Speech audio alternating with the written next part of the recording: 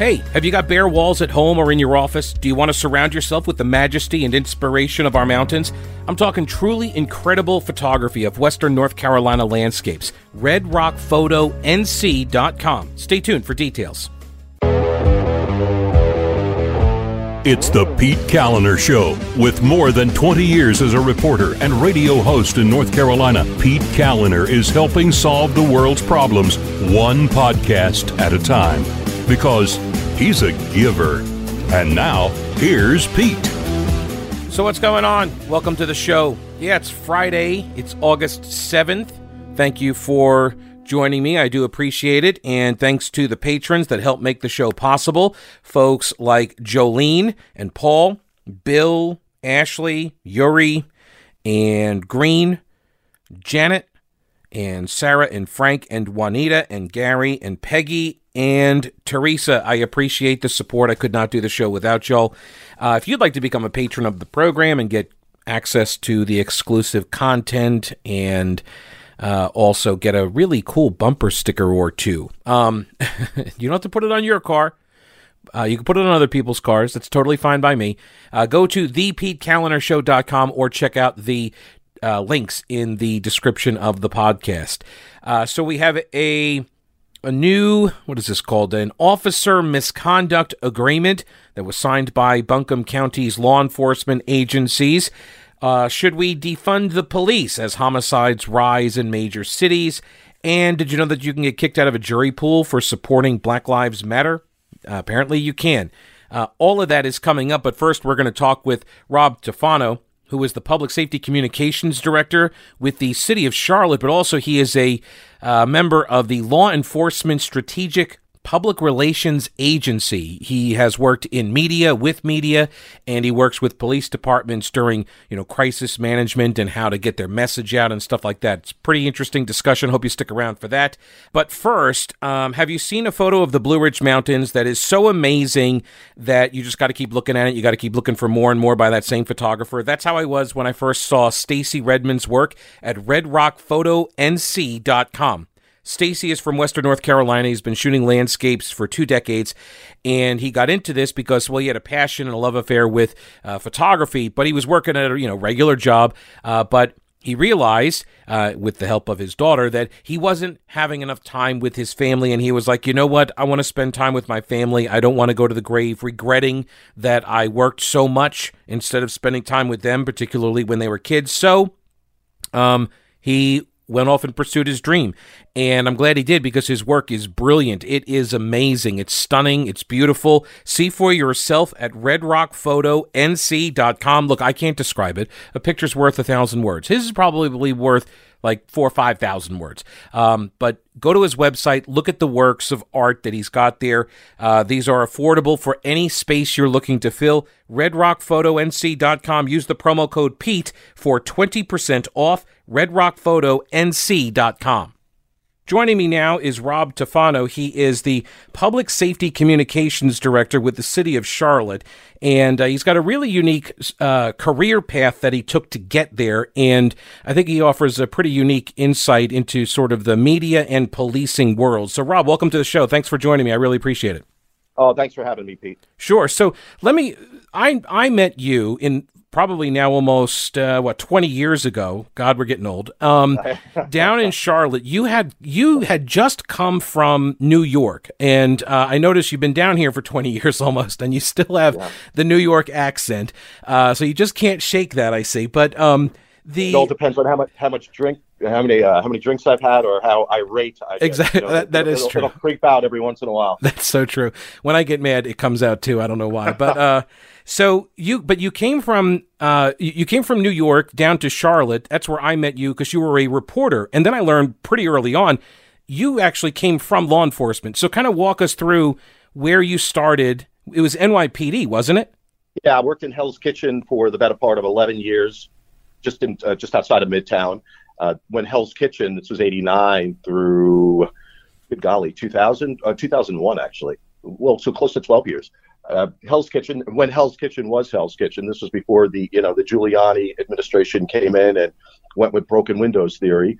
And, when I was working Hell's Kitchen the first several years, this is when New York was still somewhat of a snake pit, the inception of the crack cocaine epidemic and prostitution and your quality of life issues. It was no place that anyone in their right mind would want to live. And then it wasn't too long thereafter that we had some leadership change, the mayor's office and police commissioner. Spent 11 years there, watched that Hell's Kitchen morph into a place that a lot of people started investing in, and you had a lot of corporate investment, a great place to live. Now you can't touch real estate up there. You'd have to be Rockefeller to afford something up there. Being there, part of law enforcement and with NYPD for about 11 years or so, I got this itch. Always had a thing for journalism. I got a break and started working at the Fox News Channel in New York as a writer before I got my first on-air gig in Roanoke, Virginia market, an ABC affiliate there. And then slid down to Charlotte, North Carolina with, WBTV. That's our CBS affiliate in Charlotte, and did some crime reporting on their 11 o'clock broadcast, and came back full circle, back on the law enforcement end, and started doing public relations for the Charlotte-Mecklenburg Police Department, I want to say 13 or so years ago. And I guess it's been a slobbering love affair ever since. Ever since, exactly. So this, I don't know if I've ever talked with you about why on God's green earth would you go from law enforcement to media, to a TV reporter of all professions? What was that about? Yeah, I know. You know what? I tease my wife all the time. She's always talking about how I can't enjoy the moment. I'm always romanticizing about what the next move is going to be, and it seems like every decade or so, I'll go and I'll reinvent myself. And I was at a grill out with some friends the other night, and I said, 10 years from now, I could be a zookeeper for all and the more I talk about it, the more appealing it sounds like something to do especially these days with what's been going on in the profession. It's been a buzzsaw recently for law enforcement. Yeah. And that's why some of the stuff that you've been doing, you also work for and with an organization called LESPRA, which stands for Law Enforcement Strategic Public Relations Agency, and I got that right, I think. And you've done this sort of private sector work as well over the years, going around and talking to police departments. And a lot of people don't know this actually happens, but people from the media, reporters and such, will go and talk with law enforcement, firefighters. I've done these in the past as well. Yes. And you go and you try to tell them, this is what the media needs, because a lot of departments have no idea what media people need and how to feed that beast, basically. Yeah, and a necessary beast. It's not so much communicating to the media. It's really leveraging the enormous reach that the media has and the trust that the media has, and using the media merely as a vehicle to communicate to the communities. And to your point, that's lost on a lot of even major city police departments, where traditionally they've seen the media as a burden, as someone who's picking through their garbage and trying to uncover and expose. I'm trying to get them to kind of flip that mindset somewhat and recognize that they could be a very powerful medium to communicate strategically to community members because of that enormous reach that they wield and that enormous trust that the local media wields. I remember there was somebody, I think it was the George W. Bush administration. It might have been Ari Fleischer, the PR guy, the press secretary, and he said he would walk through the White House press corps in the press room, and then everybody would be hanging around, and he would chit chat with them, but he always felt like he was walking around through like a lion's den after they had just eaten, So they're they could turn on you at any moment, and so there is that. I mean, that's part of that dynamic, that relationship. And working for CMPD, you want to try to build that up with media, but on the other hand, that they're going to savage you if there's an opportunity to do so, right? Yeah, dude, backing up on the Ari Fleischer thing, I've heard that quote of his too, and I find it rich that he's in that lion's den now as a contributor for one of the major news outlets. So strange bedfellows for sure, but and maybe it's my naivete, and maybe it's because I'm a recovering journalist and I understand the gig and what it involves. I don't feel like I've ever been treated unfairly, and maybe I'm in the minority. I understand the job they have to do and what it is that they're trying to do and how important that work is. If we step out of line in government, in law enforcement, we need to be accountable to the public. I mean, they pay our freight. we're doing their work. They give us the authority to police. So we should, at the very least, be available, accessible, and responsive to when questions need to be answered. And maybe I'm old school, but I think that's the mindset that a lot of major city police departments need to apply. And it's encouraging to see, at least of late, that some of them are starting to apply that and recognize just how important it is to hold yourselves accountable, be responsive, and communicate. Is that part of, well, do you think policing is changing? It's shifting right now? Oh, I can tell you 30 years in the business, I haven't seen change like I've seen in my 30 years than I've seen in the last 2.5 months. It's been monumental. From policy, directives, expectations, culture, training, and it's a damn, shame that it took a national crisis and people taking to the streets for some organizations to recognize that they've been tone deaf and that policy updates, that's not anything that should be shrugged off or looked at as a burden. Things evolve, expectations evolve, and why shouldn't policies and training and culture evolve right along with the rest of society? So when you say culture evolved, what was the culture and now what is it evolving into? Well, I think that, and I can't speak for all organizations, but I work with major city police departments on 3 continents now, and it's entrenched in the culture that we know best. We're burdened, or traditionally been burdened when outsiders come in and they want to collaborate or give us input on policy and on expectations and how they want to be policed. I always remember conversations I've had with some police chiefs. They've never done a day with a bulletproof vest strapped on or a gun belt on their hip, and they're going to tell us what policy needs to look like. Well, you know what? They give you the authority to police, and they should at the very least, have some input on how they want to be served.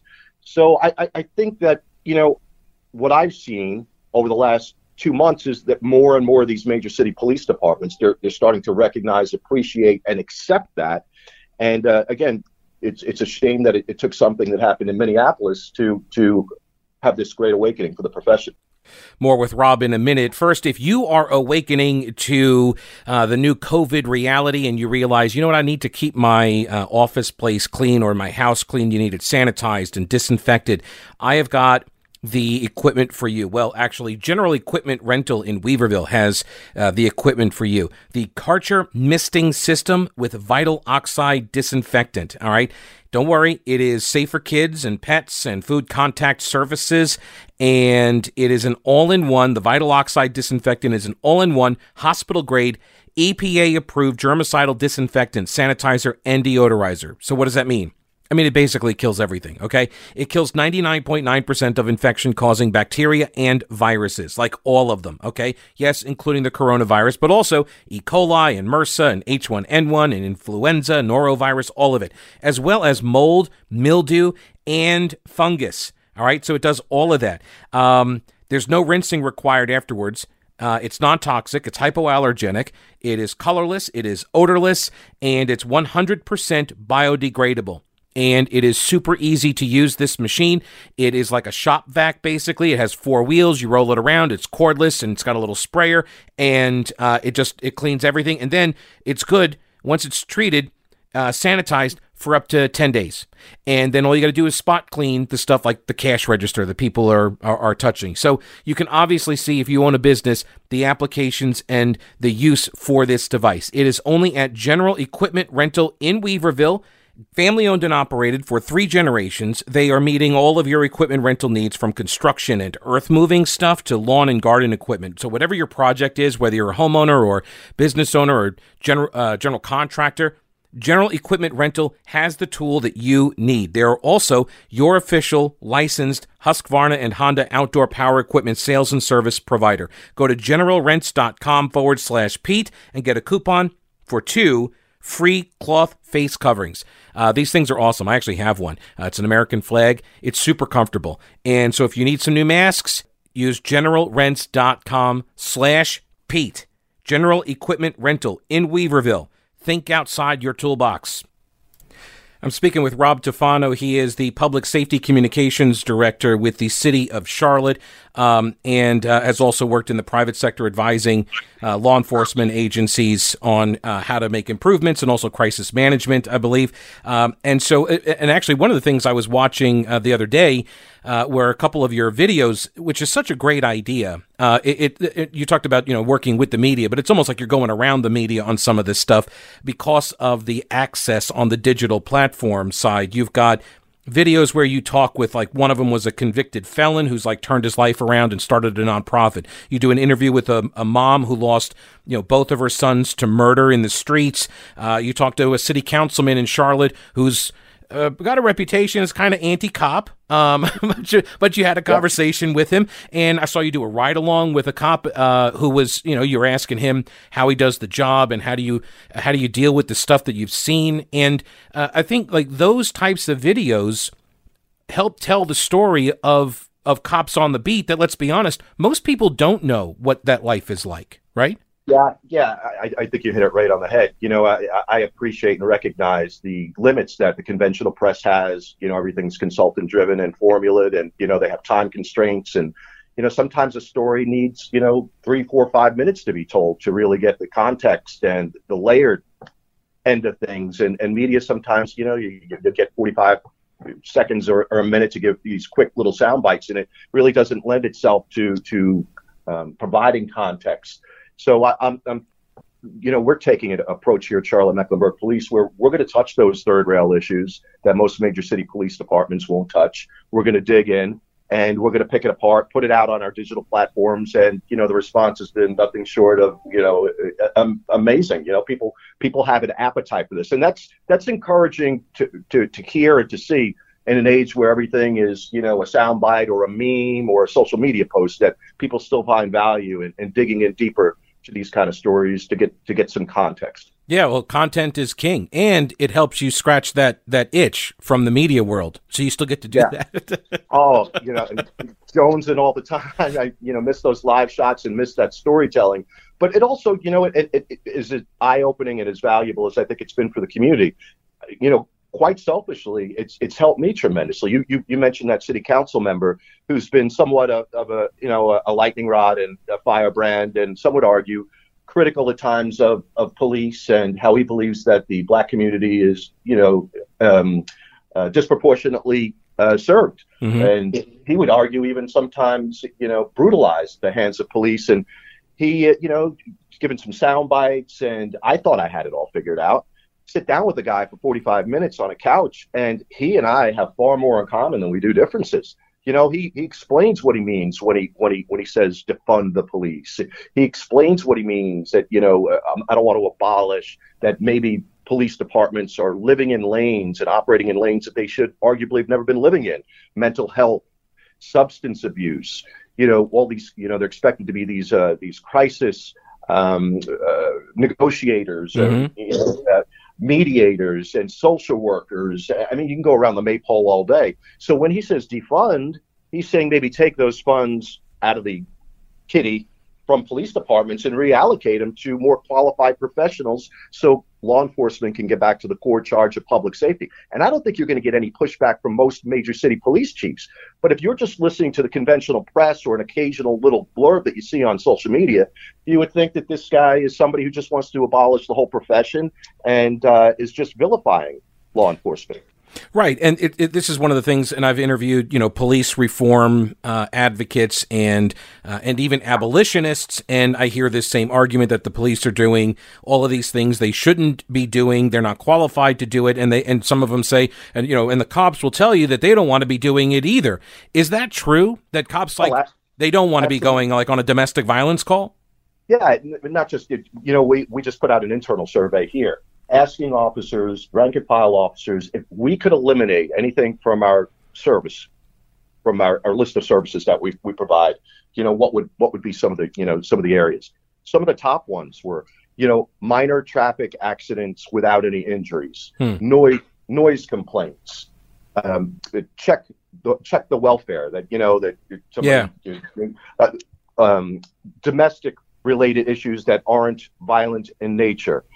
I mean, there are a multitude of them.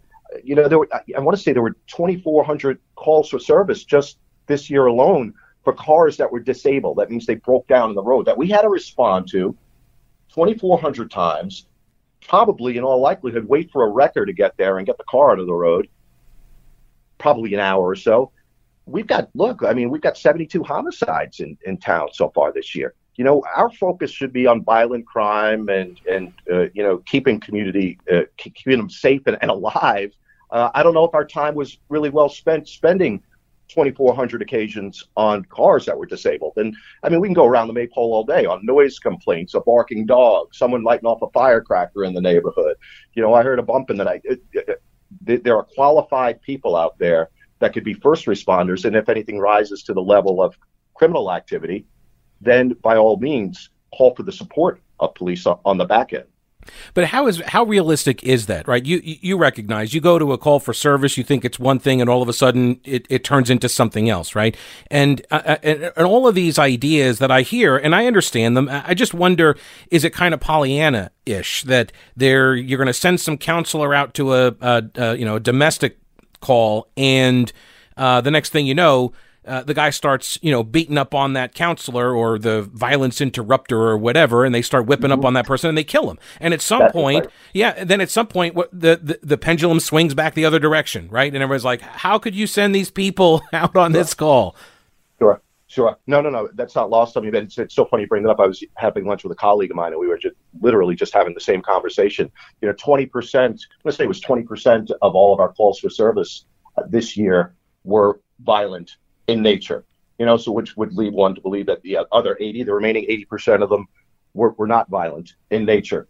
It's hard to quantify how many of them could have been violent in nature had you not had a uniformed presence with a weapon and training that responds to that call instead of a social worker. I don't know, Pete. I don't. And I don't think there's a one-size-fits-all approach to this. I do think that office or the profession is spread awfully thin and jumped into a lot of these lanes, whether it's mental health or substance abuse and the like, that others have literally abandoned through the years. And we're kind of the tip of the spear, and we're left to manage those lanes right now.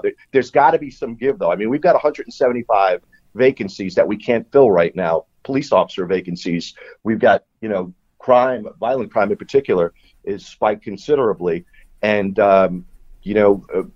I ride along to your point you mentioned earlier with a lot of these officers. There's nights where, these men and women, they're not even getting lunch breaks. They are literally at the mercy of the radio, going from call to call to call to call. It's incessant. It just does not stop. More with Rob Tufano in a minute. First, you know what else doesn't stop? The All-Star Powerhouse team. Rowena Patton and her All-Star Powerhouse team. They buy and they sell homes, and they're very, very good at it. They're the only ones I would call if I'm selling my house. We're actually in the buying phase. We're just starting our buying a home phase, and so we're getting the emails now of all the listings, and there's a lot of property that moves in Western North Carolina. And so we're getting the emails. We're looking at homes. We're looking at lots to possibly build on. A Rowena Patton and her All-Star Powerhouse team. They were the only ones that we called. You should too. She's the only Homes for Heroes real estate agent in Asheville. That's a national program that gives buyers and sellers 25% back from realtor commissions. And they've given back like $750,000, more than that actually. And it goes to police officers, it goes to firefighters, healthcare professionals, educators, and members of the military. So veterans, active duty, and retired. So give her a call if you're in any of those professions. Keep more of your own money. And 333-4483. Put them to work for you. Call them 333-4483, mountainhomehunt.com, and start packing. Rob Tufano is the Public Safety Communications Director with the City of Charlotte. So let me ask you, what is the morale like among officers right now? Eye of the beholder, and they're each individually they've got their they wear their hearts on a sleeve. So a lot of them open up to me. I think a lot of them are starting to recognize the need for the reform and why there's such a big push for it. I think where a lot of them are getting hung up is, the national dialogue, some of the irresponsible comments made by politicians. I think a lot of them really get hung up when the politics start creeping into the profession, and better yet, into public safety.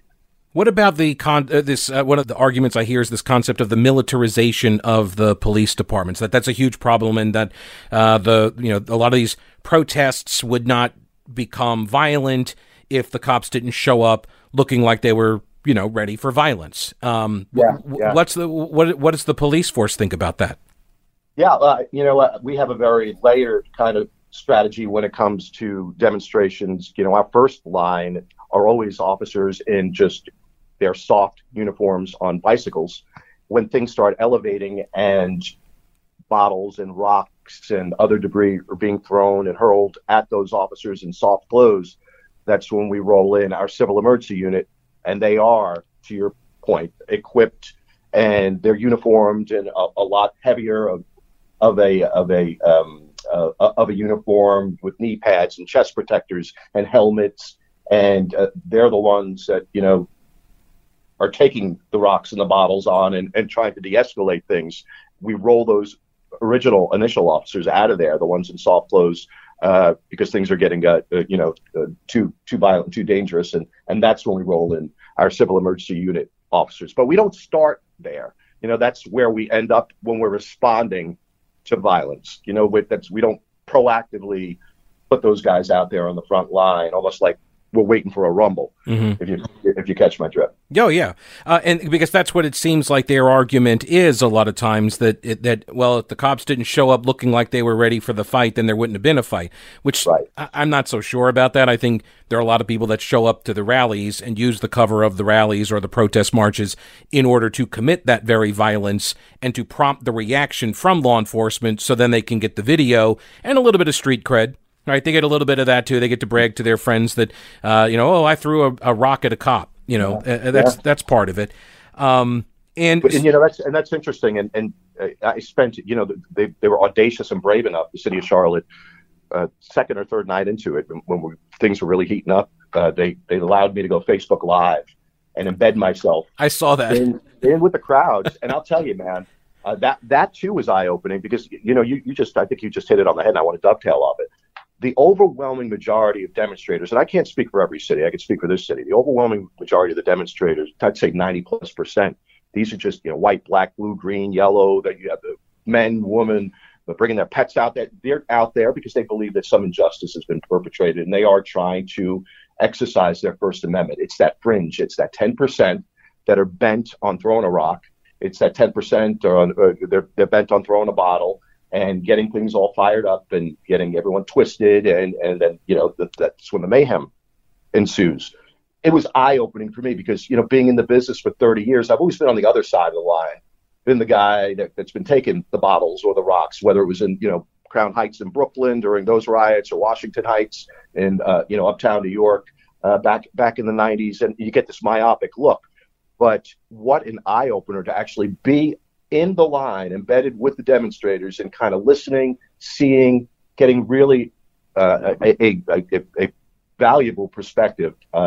It changed my mind in a lot of ways. But what do they say? That squeaky wheel gets the oil. They got a 10% squeaky wheel, and man, has it gotten some oil. Well, there was a big study actually done decades ago about riots and how they turn violent, and essentially what the sociologist said was that essentially everybody has a number. Everybody in the mob has a number. Once they see a certain number of violent acts occur, then it basically normalizes it for them. And somebody's number, like your number, may be 1,000, right? But my number may be 1 or 2. And then it just kind of builds off of that, and you have enough people that witness enough of the acts, and then it just spreads. I think I read the same piece, and I think it started with somebody breaks a window. Yep. And then that we all bristle on a Monday, but when the second or third window is broken on a Tuesday, now it's normal, expected, and people just follow suit, and that becomes a normal part of demonstrations. I think I read the same piece, and I think there was a lot of validity to that. Yeah.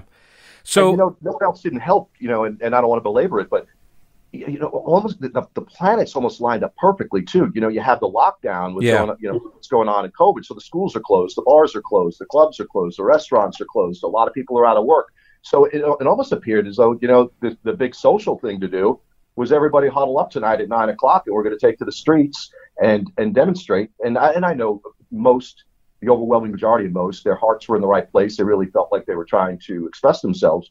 But some found that as an opportunity. Let's get out there and break some stuff, the 5-10%. Sure. Well, it was also the only socially acceptable event of a mass gathering type that you could go to, like without a stigma attached to it. Nobody was calling you reckless, and no one was saying you were trying to kill grandma, right? All of that stigma just faded away. Nobody made any of those accusations, unlike when somebody said, hey, I want to open my business. I'm going to go, stand in front of the governor's mansion. And then all of a sudden it's like, oh, you're trying to kill people. No, it's taboo that there's just, there's just some things that you can't call out. And I found it intriguing, and I don't want to get down the political hole. I have pretty resolute convictions about certain things, but your listeners aren't interested in those, and much of them don't make sense anyway. But I found it rich that they kind of cornered Dr. Fauci the other day, one of the congressmen. I want to say he was from Ohio or Pennsylvania, and so you've condemned people not keeping their social distances at baseball games, and you have to close down the baseball stadiums, and you got 50% of capacity at restaurants, and the schools can't open. Would you say that it's a public health risk to have thousands of people unmasked, huddled up in the streets demonstrating?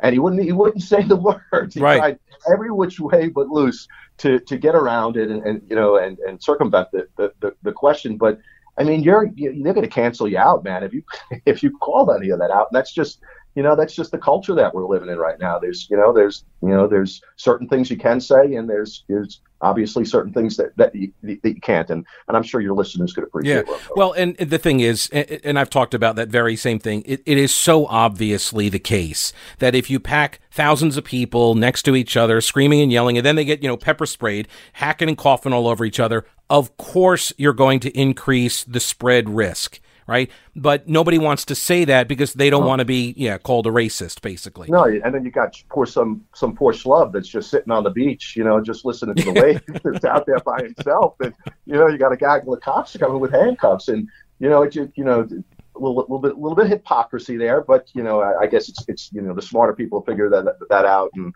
I'll stay on the sidelines and stay in my lane. But, it doesn't make much sense to me. So last question I have for you is, what do you think that the police miss in trying to understand the protests and the media, and what do the protesters and the media miss about police?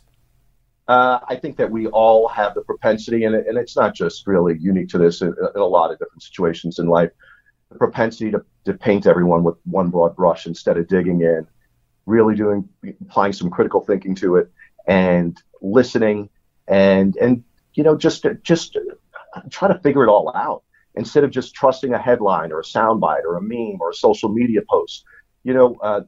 Everyone in the media, they're not out to sensationalize and benefit on the backs of others, benefit their careers on the backs of others.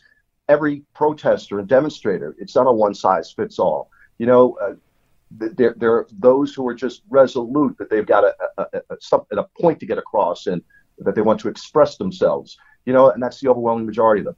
Police officers, you got this clown in Minneapolis, all cops aren't cut that way. All cops aren't wired that way. It's one of the most egregious, sickening things that we in the profession have seen, and I have yet, and I meet a hell of a lot of cops, seen anybody who defended that. But so I think that's the bigger takeaway. It's not a one size fits all approach. You can't paint a profession, a movement, a field all with one broad brush.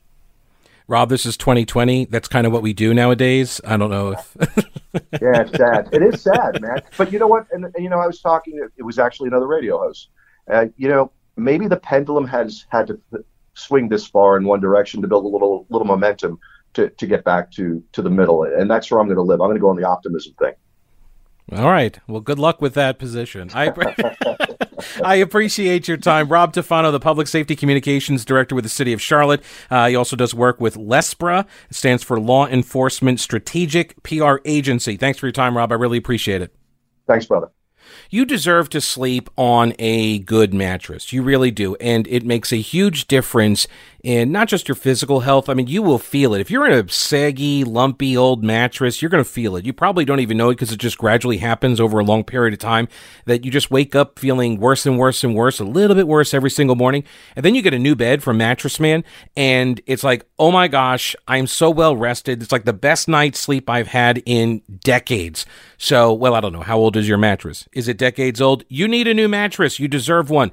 MattressManStores.com, and they got a great deal going on right now. It's the 000 deal. 0 down, 0% APR, so no interest for up to 24 months, and 0 payments for 90 days. What do you have to lose except another night's sleep in that crummy old mattress? They also have a Queen Gel Memory Foam mattress for $399. And with select mattress purchases, you get sheets, you get protectors and pillows, part of the free bedding bundle. So go to their website, mattressmanstores.com, or walk on into any of their 4 locations in the Asheville area.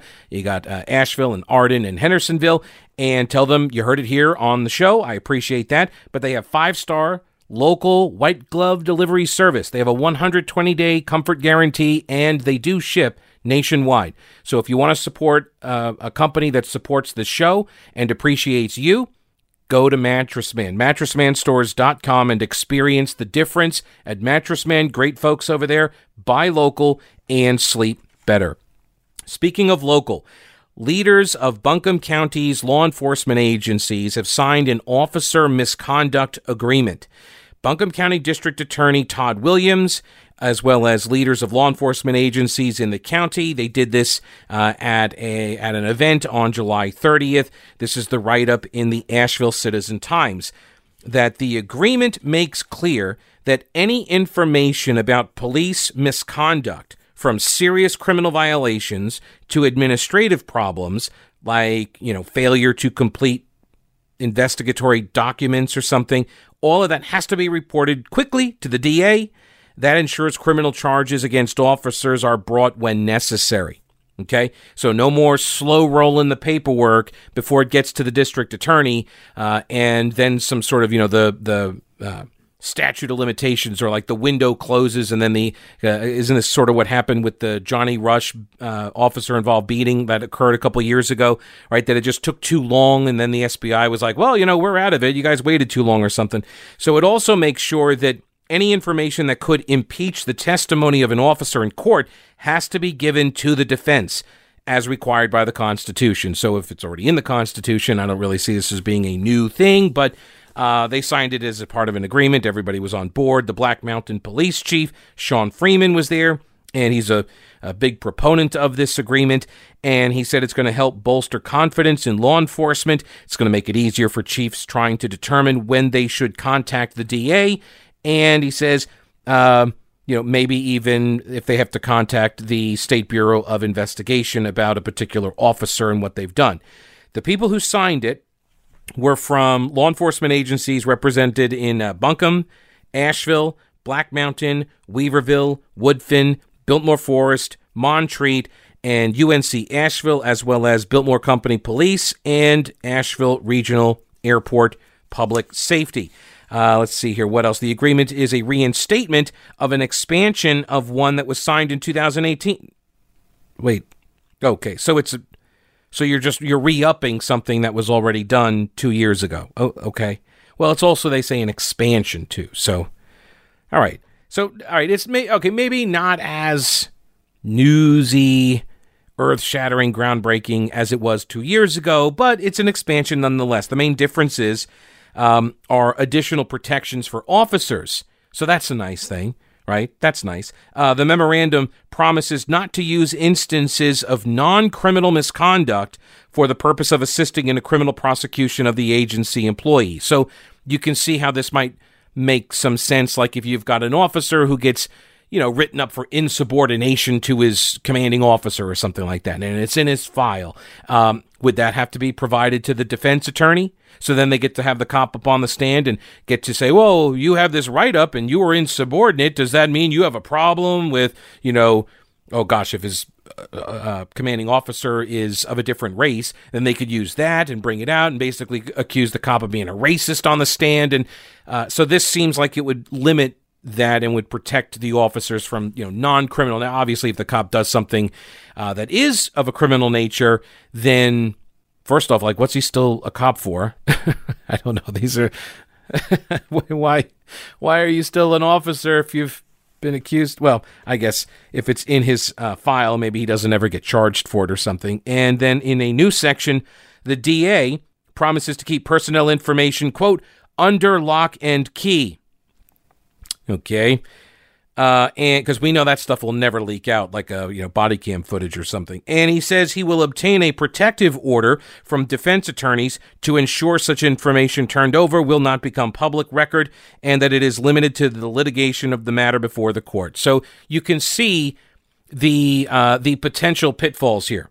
That if you have some information that goes from APD or one of these agencies, right, and goes to the Buncombe County DA, he keeps it under lock and key, but then he has to also provide it to the defense attorneys, and then he says, I'm going to make sure that we'll get a protective order from defense attorneys to make sure that this isn't going to become public record. And then, of course, when something does become public record, when it does leak out to the press, then they can both point their fingers at each other, saying, it didn't come from my office, oh, we'll never know. Yeah. What could go wrong, right? What could go wrong? It's, how easy it is to take stuff digitally nowadays? Come on. Speaking of the digital age, you know how important your website is to your business. You should, during this COVID era, you should definitely have recognized that by now. But you may not be great at doing the web stuff. I'm not. And that's why I turned to Schaefer Smith. Schaefer Smith Design. I was like, I need a logo, and I don't understand how to do all the graphics stuff. And so I had him do it for me. And he's fantastic. I love the logo. He does professional services, corporate and small business entrepreneurs as well. Schaefer Smith can help you with the graphics, the logos, photos. He can help you build out your online store, but he also does website design and maintenance, so search engine optimization. He can make sure that your website is locked down so it's not going to be, affected by, hackers and stuff. Go to schaefersmith.com and get the most out of your website. That's schaefersmith.com. Jim Garrity at National Review wrote a piece the other day called "Should We Defund the Police as Homicides Rise in Major Cities?" Now, this might seem like a silly question, but in today's day and age, it's not so silly, is it? Yeah, it's not so silly. It would be different. And look, historically speaking, if you look at the trend lines over the last, 60 years, violent crime has been dropping. It has been going down, just a steady downward trend. And nobody really, I remember doing an interview with the author of a book, Violent Crime in America, The Rise and Fall of Violent Crime in America, and he wrote this whole book, and he doesn't even really know, the experts disagree. There are all these different theories as to why the violent crime rate has been declining over the last 60 years or so. And so when people are like, oh, I remember the good old days and it wasn't this crime-ridden, unless you're from, I don't know, the 30s or something, I'm not sure. I'm not sure what time frame you're remembering, okay? Now, that being said, we are seeing upticks in violence now. And I do wonder if the things that we were doing with regards to law enforcement, that some of those things were helping to suppress crime. And now we're like, okay, you know what? Take the lid off. And when that happens, we're going to start seeing a return to the type of crime rates that were prevalent in the 60s and 70s and early 80s. I'm concerned about that. So the Wall Street Journal did an analysis of crime statistics among the nation's 50 largest cities, and they found that reported homicides are up 24% so far this year. There are roughly 3,600 total homicides. Shootings and gun violence also on the rise, even though many other violent crimes like robbery have fallen. Now, some of this makes sense, right? In this, these COVID times, I suspect a lot of people staying home limits their opportunity to be victimized in a robbery, right? And burglars and such, they're not so interested in breaking into people's homes when there's a really good chance that the people are there. Police, researchers, mayors, and community leaders, They see a confluence of forces at work in the homicide spike, Garrity writes. Institutions that keep city communities safe have been destabilized by lockdowns and protests against the police. Lockdowns and recession also mean tensions are running high and streets have been emptied of eyes and ears on their communities, right? Fewer people on the streets mean fewer witnesses, which means criminals have, more room to operate. Some attribute the rise in crime to an increase in gang violence as well. The article notes, this Wall Street Journal article that Garrity is referring to, it notes that certain property crimes like robbery, burglary, and rape have dropped compared with last year. Crimes of opportunity are dropping because there are just fewer opportunities. There are fewer prospective victims on the streets. Now, political activists are always coming up with some sort of a simple, catchy slogan and or an idea that prove just about impossible to implement in practice. This is the defund the police. But I don't mean all of the defunds. I'm not saying total defund. When I say abolish ICE, I don't mean abolish ICE. I mean just set up a different thing that looks exactly like ICE, but call it something else. I don't mean abolish the police. I mean just change it in, really fundamental ways. Okay? We cannot have a functioning society, Garrity writes, without policing, okay? It cannot be done. I have talked about this for years. Whenever I talk about, how do you start a civilization? How do you build a civilization, right? Well, the first thing you're going to need is access to food and water, right? And obviously humans. And then what? You need security. Because, think just back to, caveman time. If you are, your little clan is, Sorry, I did not mean to use the word clan. Let's say your group of people, right? And you're like, oh, this looks like a good spot on the river. Let's set up here, and you start building your little huts and stuff, and you start fishing in the river, and then a bear comes down and eats everybody, and they're dead, and now your society is gone, right? That's why you need security. It's one of the first fundamental things any society needs is security. How do you protect yourself? And in our modern society, you have to have an umbrella of protection so everybody underneath the umbrella can operate freely without having to worry all the time about, are we going to be invaded by some foreign country? Are there going to be, roving militias and warlords that take over my cul-de-sac? Stuff like that, right? Because if you have to sit out in front of your house with, with an assault rifle or a shotgun trying to protect your home from being looted and your family from being killed, then you're not going to have time to engage in economic activity. Okay? So society requires, as one of the first foundational blocks, security. So you need policing of some kind. The question is, what kind of policing do we want to have? And this is, maybe this is going to be an inflection point and we see a complete overhaul of how police officers do their jobs. Maybe that happens, right? We shall see. But by the way, Garrity points out, anybody remember George Floyd? Remember that? Didn't all this start with a broad bipartisan consensus in support of equal treatment under the law? The 14th Amendment has stated that since 1868, no state shall make or enforce any law which shall abridge the privileges or immunities of citizens of the United States, nor shall any state deprive any person of life, liberty, or property without due process of law, nor deny to any person within its jurisdiction the equal protection of the laws.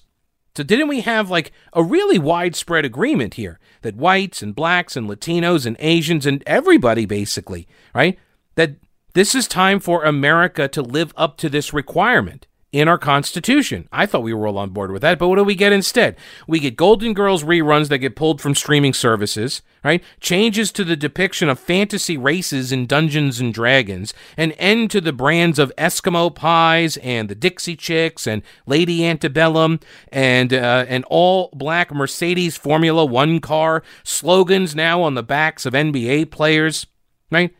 If we want a more just society, right, that's what I thought this was all about. We wanted a more just society, but instead we get headline-grabbing, rebranding efforts. That's Jim Garrity's piece at National Review. Now more than ever, you're going to need old grouches in your life. Old Grouch's military surplus in downtown Clyde. He's got, obviously, real U.S. military surplus. By the way, if you are in law enforcement or emergency medical services and you need a lot more uniforms now because of all the COVID regulations, he can help you with that stuff. Talk to my friend Tim.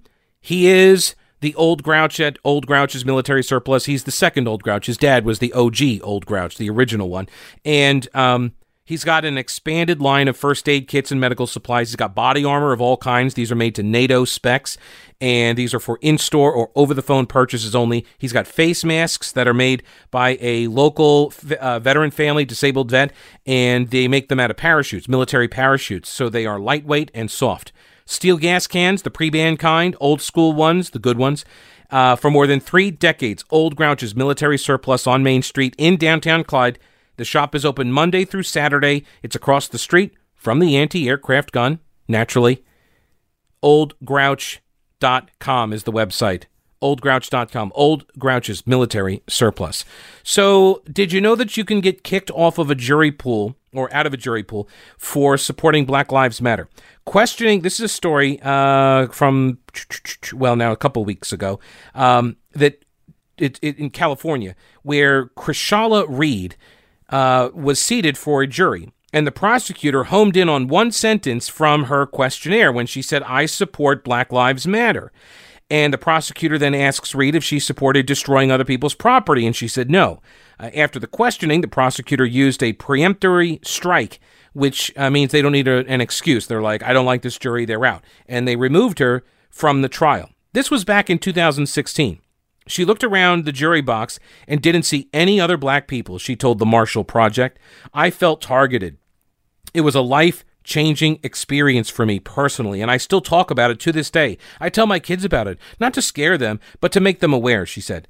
The questioning of Reed's support for Black Lives Matter will be considered by a California appeals court. Lawyers for the defendants in the double murder trial say that the decision to remove Reed violated the Constitution's ban on excluding prospective jurors based on race. Now, I would submit that it is not based on race. It was based on her support of an organization. For example, if I got up on the stand or in the box and they asked me, "Pete, do you support the KKK?" And I said yes. Do you think that might disqualify me from a jury? I think it might, because of the organization, right? Because of the organization and the views that the organization espouses. She's not the only one, by the way. There was a case in Minneapolis in 2016, another one out of Nevada in 2018, and this year, a North Carolina court upheld a conviction where a potential juror, a college student, who was involved in Black Lives Matter, was dismissed by the prosecutor, who said that her activism raised questions about whether she could be impartial towards law enforcement. And that's a really good point, because if law enforcement is getting up there to make a case against a person and your activism is against law enforcement, how are you going to be able to set that aside? How do you set that aside and say, "Oh, yeah, I can be completely impartial"? I mean, I just care enough about this thing to, go out in the streets and, risk coronavirus and COVID-19 death. I'm going to go out into the streets. I'm going to protest because this is worth it, right? Racism is, killing off racism is worth it. And this is the movement of our time. And the cops are terrible. And we need to reform all of this. Oh, but I could totally be impartial. Yeah. Let me hear what the cop has to say. I would totally believe him. Not guilty. Like, I can see how that goes. Everybody can. But it's an interesting question.